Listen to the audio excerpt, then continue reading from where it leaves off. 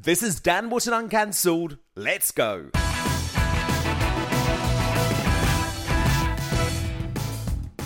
It's time for star US journalist Megyn Kelly. And America was plunged into another toxic and divisive debate yesterday after one of the biggest mass school shootings ever. The gunman opened fire at Robb Elementary School in Uvalde, Texas, murdering 19 young children and 2 adults before he was killed by law enforcement. The 18-year-old shooter was armed with a handgun and an AR-15 semi-automatic rifle when he barricaded himself inside a 4th grade classroom where all his victims were, according to investigators. This latest school shooting, the 27th this year alone and deadliest since Sandy Hook a decade ago, has reignited the fierce debate over gun control in America and resulted in an extraordinary primetime Oval Office address from a furious President Joe Biden. As a nation, we have to ask, when in God's name are we going to stand up to the gun lobby? When in God's name we do what we all know in our gut needs to be done? Where in God's name is our backbone to have the courage to deal with it and stand up to the lobbies? It's time to turn this pain into action for every parent, for every citizen in this country. We have to make it clear to every elected official in this country. It's time to act. So, Megyn, there was lots of anger there from Joe Biden, but do you think he got the tone right? No, not at all. I think he's supposed to be the comforter in chief in a moment like this. He's supposed to offer his condolences to the people of Texas, to try to explain. I thought the part where he talked about what it's like to lose a child, because he did back in his younger days, was good. And then he had to go to the gun place. And I understand that's how the left wing of the country feels, but it's divisive because the right wing of the country thinks that's a non-starter. And I'll tell you, Dan, you and I don't get into my own personal politics that much, but I'm from New York State. And New York State is largely blue. I grew up in a town that wasn't very pro-gun and a family that wasn't very pro-gun, though we were Catholic, so socially we had our conservative leanings. I'm not a pro-gun person. I'm a lawyer. So I would like to know, as a mother and a lawyer, show me the reform that's going to protect my children, and I'm behind it. I will support it. I don't care if it upsets the pro-gun lobby, not even a bit. I care about my children. But literally, they haven't shown me one that would have prevented this shooting or the shooting we had in Buffalo, New York last week. The one the Democrats are pushing now is about universal background checks for private sales of guns so that you can run a background check on, if I want to give my gun to you, they'd have to run a background check on you. Those are not the cases that lead to these guns being in the hands of mass shooters. That's never the problem. Then they say, okay, well, let's expand the FBI waiting period where the FBI looks into your background from 3 days to 7 days. Okay, there's one shooting I can think of where that might have played a role, but probably not, because the FBI is overworked and understaffed and really doesn't prioritize these background checks. And if they don't get back to you within that 3 or maybe expanded 7 days, you get the gun. Here's the reality. I was born into a country in which there are now about 330 million people, and there are almost 430 million guns. There are over 400 million guns in the United States. People don't realize that. There's no getting rid of the guns. That's absurd. It's not going to happen. I didn't ask for this world. I was born into it. Those children down in Texas were born into it. And it's a reality with which we must deal, because the right to have a gun is written into the Constitution. It is a constitutional right. You may disagree with that if you are on the left. The Supreme Court has so held. That's the final ruling. That's it. So, and I think that's one of the points, Megyn, that a lot of folk in the UK don't understand. It is a constitutional issue in the US. But look, I just want to play you, Megyn, this very emotional moment from Steve Kerr. So he coaches the Golden State Warriors NBA team, and he's gone viral after he gave what can only be described as a very heated press conference after the shooting. Children murdered at school. When are we going to do something? There's 50 senators right now who refuse to vote on H.R. 8, which is a background check rule that the House passed a couple of years ago. It's been sitting there for 2 years. Do you realize that 90% of Americans, regardless of political party, want background check, universal background check? 90% of us. We are being held hostage by 50 senators in Washington who refuse to even put it to a vote, despite what we, the American people, want. They won't vote on it because they want to hold on to their own power. It's pathetic. I've had enough. So obviously, Meghan, he was very angry. Is that 90% figure that he points to over the background checks true? The majority is in favor of background checks for these guns and gun sales. And it's great. Obviously, you want to look into the background of the person applying for a gun permit. But, Dan, it wouldn't have stopped these shootings. The vast majority of these shootings, especially these school shootings, you know what they're committed with? A gun that a kid got from his dad's closet. The kids take the guns from the parents in the vast majority of the school shootings cases. So the background check is irrelevant. I'm sorry, Steve Kerr, but that's a red herring. And I get it. That's his emotion speaking. We are all feeling that same emotion of frustration, but that's not a solution. What are the real solutions?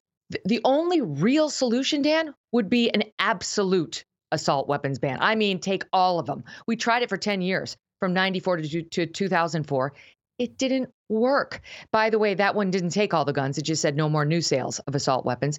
But 85% of the weapons that are sold on the marketplace today are semi-automatic. You know, where people don't have to reload. You press the one bullet for one pull of the trigger. And that's what an AR-15 is. That's an AR-15, which is a scary gun that's used in most of these shootings, is really just sort of a long semi-automatic pistol. It just looks scarier. The most deadly school shooting of all time was at Virginia Tech back in around 2004. That was done with handguns, semi-automatic handguns. So we come up with these checks, the kind Steve Kerr is pushing for. And it's because they will make us feel better, because we feel like we need to be doing something the way we did after 9/11 with taking off our shoes at the airport. And it was no more than a comfort check. And while I'd love to go off on mental health and how we need to shore that up here, and we do, that's not going to fix it either. That this kid, this shooter, he had none of the red flags that would have flagged him for a background check. Not one, not that's come out yet. And he has none of the red flags that would have even alarmed a normal person as like, oh my God, he's a sociopath. He's killing animals.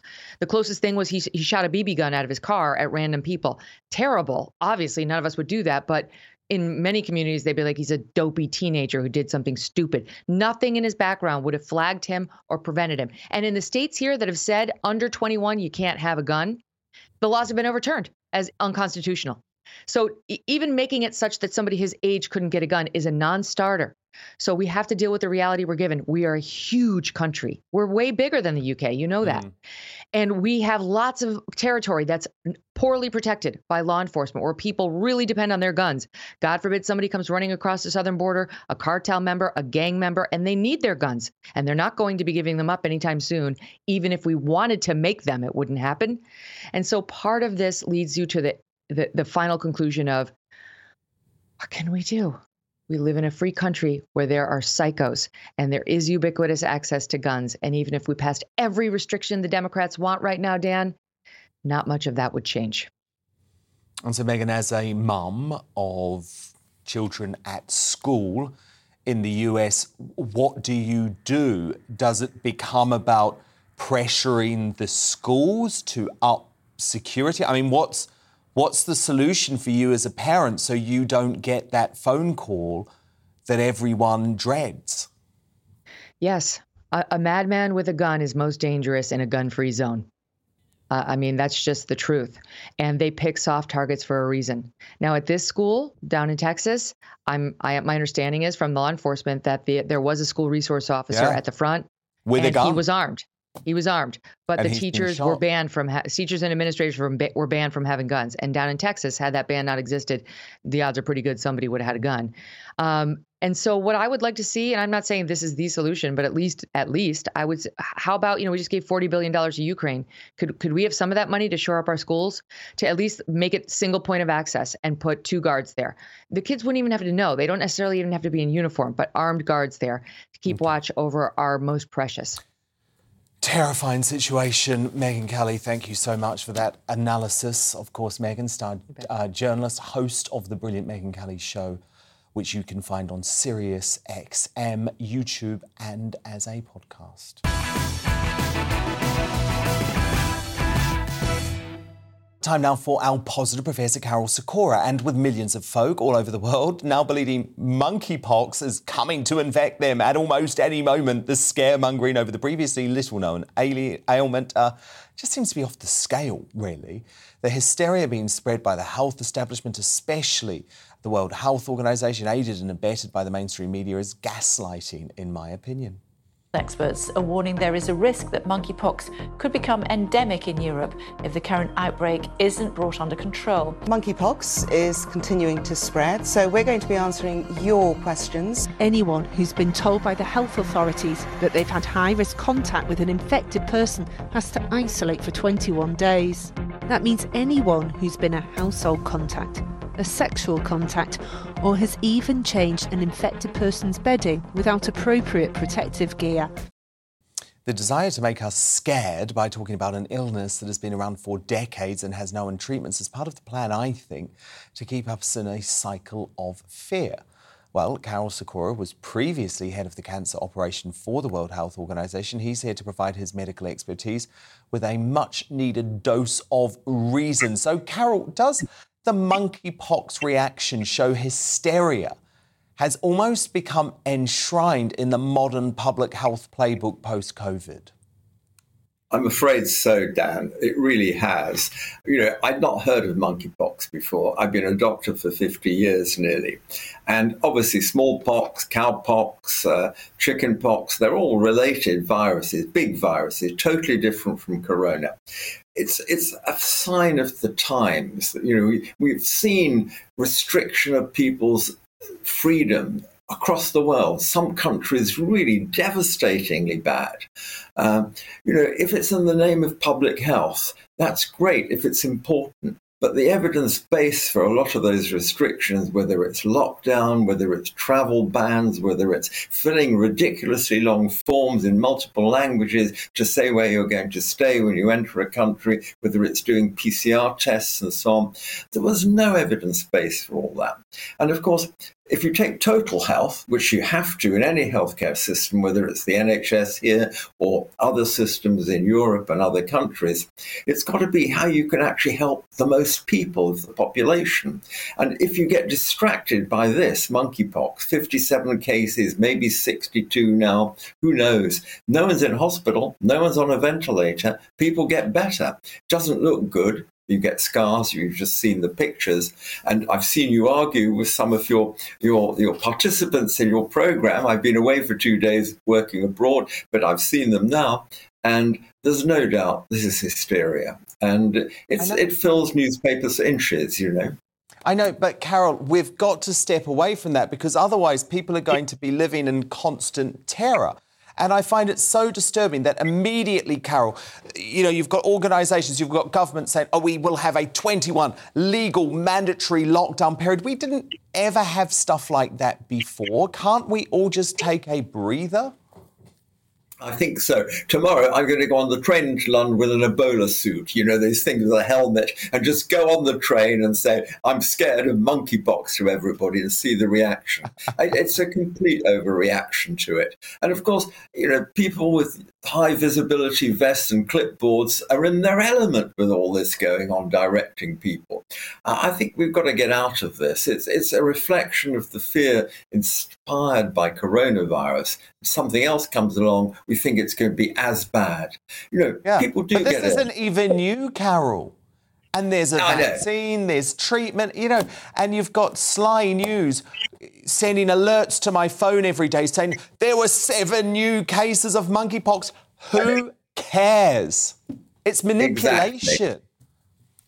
I mean, if you take the diseases that are killing people in Britain, it's heart disease, cancer, and stroke. These are the things we have to go for. A lot of it's preventable, and those that are not prevented, we can treat. But if you get deviated into corona or monkeypox now, you're going to spend a lot of effort, a lot of money, and a lot of professional time, doctors, nurses, healthcare workers around the place, deviating from what's really important in medicine. And people will suffer. So let's not do it. Let's keep righteous and on target for the total health of the population, not something that's an artifact of the media. Sage advice as ever from our very calm and considered positive Professor Carol Sikora. Thank you so much. Now we're going to cross straight now live to Florida in the US, where I'm joined by the estranged sister of the Duchess of Sussex, Samantha Markle. Now, as I sadly reported yesterday, Meghan's father, Thomas Markle, has worryingly suffered from a major stroke. He is currently in an American hospital. The medical emergency tragically happened just 7 days before Thomas, who's just such a great guy, a good man, was due to fly out to London to join us here at GB News for our coverage of the Queen's Platinum Jubilee. So, Samantha, this has just been terrible news. Firstly, and most importantly, how is Thomas doing today?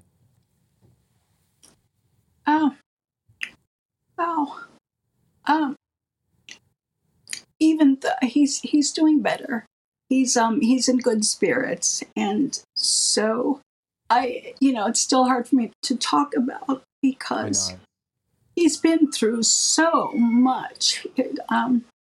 2 heart attacks, a pandemic, a stroke, and I don't think he saw it coming, but he's doing better. He's in good spirits. I'm just so thankful to God that I called him when I did. I know. Because he was slurring his speech. He couldn't talk, and I feel like had we not gotten emergency care right away, it could have been fatal. So I feel, I feel really sorry. I'm so sorry, Samantha. Just take your time. Blessed. I feel really blessed. He's gaining some of his strength back. And it's going to take several, maybe 6 months, maybe a year, to get his speech back. Okay. And he can work with a speech therapist, and it's good. I mean, this stroke he had in the speech production part of the brain wasn't so big that he can't recover. But, when you're almost 80 years old, there's less plasticity and things are more difficult.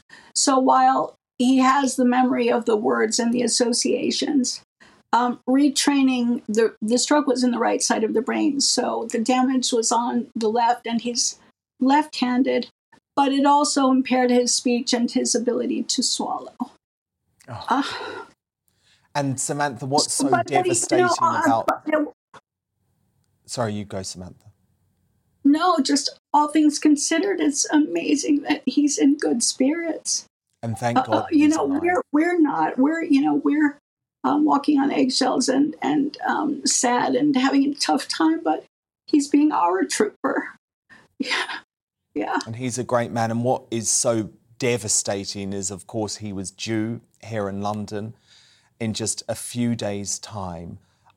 Samantha, yeah. I just want to play you a little bit of our interview with Thomas from just a couple of weeks ago, the last major interview he gave, where he spoke about his excitement for coming to London and also the fact that he hoped to reunite with Meghan and Harry while he was here.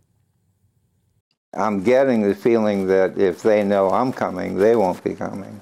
But if they do come, I would love to. Reach out and speak with them and try to figure out what went wrong and how we can repair it. I don't see that happening, but I certainly would like to try. And Samantha, what that interview showed me so clearly is that Thomas holds forgiveness in his heart. He is desperate to reunite with your sister Meghan in order to meet the grandchildren who he has never even got to see in the flesh, Archie and Lilibet. Dare I ask, Samantha, if the family or Thomas or you or your brother have heard from either Meghan or Harry since your dad was rushed to hospital in this emergency? No. And let me speak to something very important. My father has a huge heart. And, even though he was not in the wrong, although I've seen trolls out there and people in social media saying, oh, well, he was bashing her in public. No, he was defending himself and he was speaking truthfully while still always reaching out to her. He wasn't bashing her and the public didn't know. He was responding to a media agenda. He was responding to paid PR that made him look awful. Even though she didn't publicly speak out against him, neither did she advocate publicly for him, knowing that he was being tortured in the media. So when he was speaking out and he had a right to defend himself and set the record straight, that is not bashing. And through all of that and feeling like he was unjustly defending himself because he didn't do anything wrong, she, I believe, had a moral obligation, in my opinion, to step forward at any time. 2 heart attacks. There were no staged photos. There was no scandal. That was a setup. That was a lie. Never did she step forward and say, God, please respect my father. He's done nothing wrong. We'll work this out. Never did she contact him to work it out.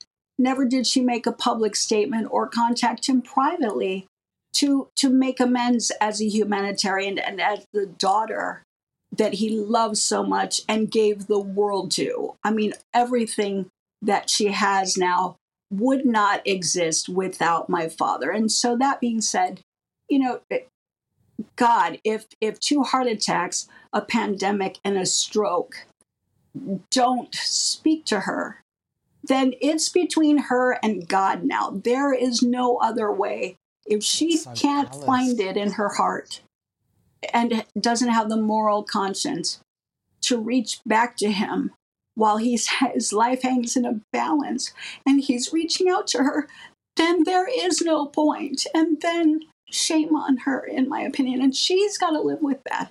And if she can do that, well, then she can take that to her grave. That's a choice she has to make. And, but my father's getting stronger, and I'm just going to tell her, like sands through the hourglass, she doesn't have a lot of time to fix this. And it is her moral obligation to fix this. It is. And she will regret it, Samantha, for the rest of her life if she does not pick up the phone and speak to her ailing father, who is a good man. I feel so strongly about that.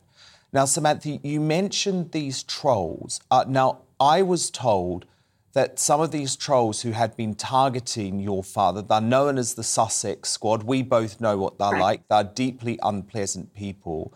That these trolls had been causing your father so much stress that actually his blood pressure had increased before the stroke as a result. Is that true?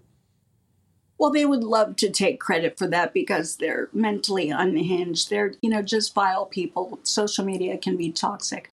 But I think the bigger picture is that her disregard, in my opinion, never reaching out, never advocating for him through 2 heart attacks, through a pandemic, knowing that he was trapped in the house because of media pressure. And during a pandemic, everybody was more sedentary and reclusive and not going out. So all things taken together really took a toll on his health. And she had to foresee that this wouldn't be good for him.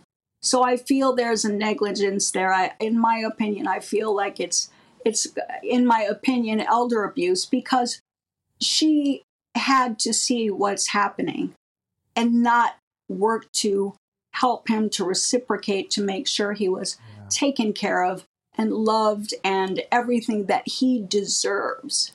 And so there is no excuse for the disregard. There is no excuse for the callous observation of everything that he was going through. And she wasn't blind to it. She saw what was happening in the media. So I don't understand how she could just do nothing watching it all. And Sam, we're in this crazy situation at the moment where your dad is in a hospital in the US. Literally, Meghan, his daughter, who he previously had a very strong relationship with before she entered the royal family, is literally, I checked on my Google Maps, she's literally a 3.5 hour drive away. She could get in her car right now and be by your father's bedside in 3.5 hours from her home in Montecito. There's also the issue, Samantha, of the cost of medical treatment. It's very likely that Thomas is going to need months and months of 24/7 rehabilitation. We know she is a multi-millionaire now. She's got more money than she ever needs. Do you feel like it's her moral responsibility to, at the very least, help fund your dad's treatment? Given the fact that, and he never wanted repayment. That's not what the principle is. Given the fact that he gave her everything from her first steps, private kindergarten, private, elementary school, private junior high, private, everything. Apartments, and she wanted for nothing. And so, I don't think, and a lot of people like to say, well, she doesn't have to, pay him back. No, she doesn't. But it's what's right in terms of reciprocating as our parents get older, our parents who gave us everything. You can't take everything from him and watch him suffer. No, who does that? And you brought up a good point, Dan. The bottom line is she used to brag about him on the TIG. She did little videos bragging about how he wished her, the best of luck when she went on auditions. And she kept his little notes in a trinket box on the nightstand. That didn't all go away. Why? Because we know there was a lot that happened at the wedding. There was a lot of dishonesty that occurred. And so rather than just be honest and be embracing, I guess it seems like it made better sense in her mind to keep everyone away, including the father who gave her everything because he could talk and tell. But the thing is, Sam, that is water under the bridge now. Thomas is in serious medical strife, and this is her last chance. So if you had an opportunity, Samantha, because she will see this, is there anything you would like to say directly to Meghan tonight?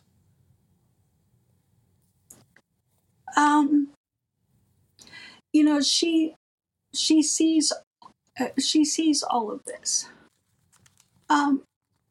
I'm getting the feeling, though, that I would be spinning my wheels to try and appeal to her heart or her moral conscience, because, God, if 2 heart attacks didn't, shake that reality loose and that understanding, that awareness, a pandemic, and she knows about the stroke now. He could die. And I don't know. I mean, we haven't seen anything come out of her to suggest that would be heartbreaking or crush her. And if it's not, then there's a huge problem. There's a huge disconnect. I really don't have anything more to say to her. Well, look, Samantha, you know how wonderful I think your family is. I think you have been portrayed appallingly by much of the media. I know from speaking to you all day yesterday, you were beside yourself about your dad's health. So I send you so much love. I send your dad even more love. And you know what? We'll get him here, hopefully, to London one day. Samantha Markle, do keep in touch with us, OK? Thank you. I sent him everyone's love from the UK. Thank you so much. Thank you, Sam.